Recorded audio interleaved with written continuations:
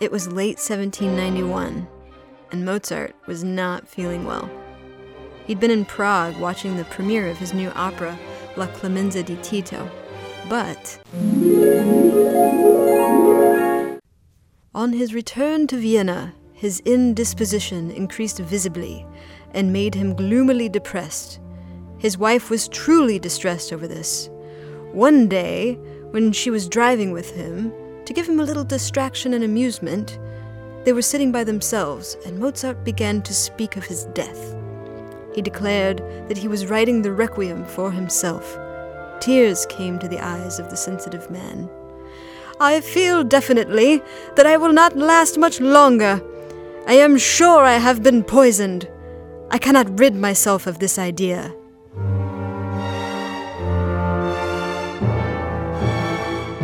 When I was a kid, I watched the Milos Forman movie Amadeus, and what I remember about it more than anything, more than Tom Hulce's laugh, more than Falco's Rock Me Amadeus, was the part directly after Mozart's death. Wolfie! Wolfie! Wolfie! Dark-robed figures load Mozart's plain casket onto a carriage. A crowd of mourners watches the carriage ride away down a foggy road, solemn looks on their faces.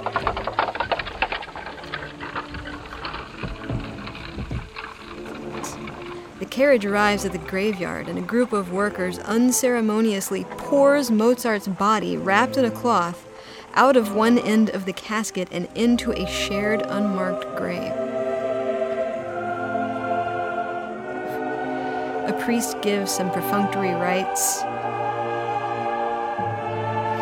The workers load the now empty casket back onto the carriage and shovel white powder, which I think is lye, onto Mozart's body. So how did one of the greatest composers in human history meet such an ignoble end? And at the age of only 35. Turns out there have been a lot of theories about this. To date, 118 of them. That's right. Researchers have made 118 official guesses about Mozart's cause of death.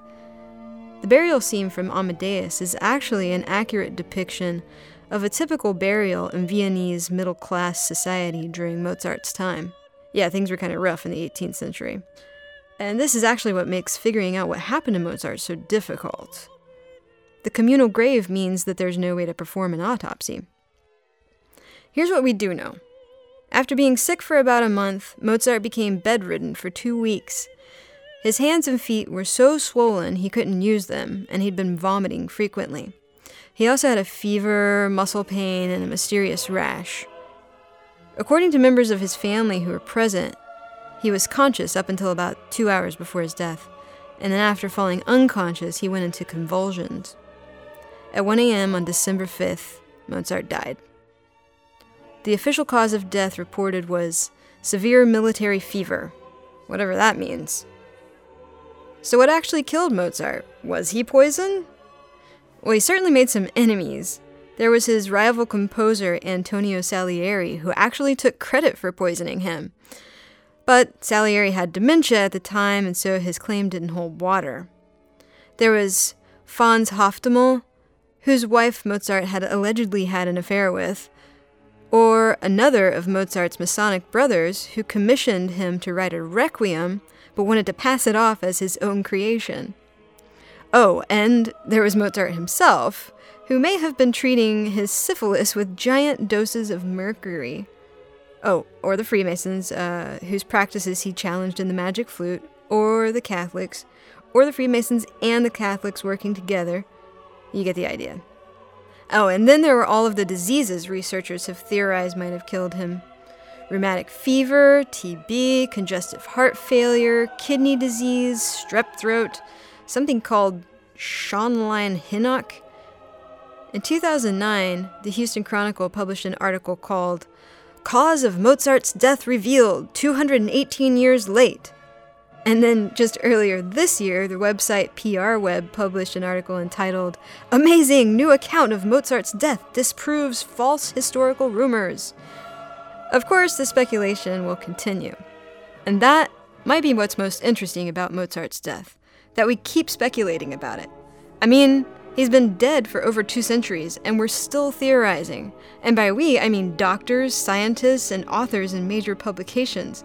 Medical journals are publishing articles about how he died, students are writing dissertations about it, scientists are studying accounts of his death for clues. In a New York Times article in 2010, Dr. Jeffrey R. Saffel said something about the phenomenon of our extended investigation of Mozart's and other composers' deaths that I think rings true. He said, "They're immortal and mortal at the same time. They're larger-than-life figures from the standpoint of what they created, but they're very ordinary in terms of their lives and births and deaths." I think it's also just plain morbid curiosity. I mean, we are the species that invented murder mystery parties. Will anyone ever get to the bottom of Mozart's death? Well, without his body, there's no final word. But hopefully, during all of this speculation and research, we'll find out more about the interesting creative genius that changed music and us forever. Want to find out more about Mozart? Tune in to Classical 91.7 and APM's The Mozart Festival. Classical 91.7 will be airing the series throughout October, starting Saturday the 5th. We'll post links up on the Classical Classroom webpage about the Mozart Festival. Just go to classical917.org/classroom. Thanks for listening. We'll catch you next time.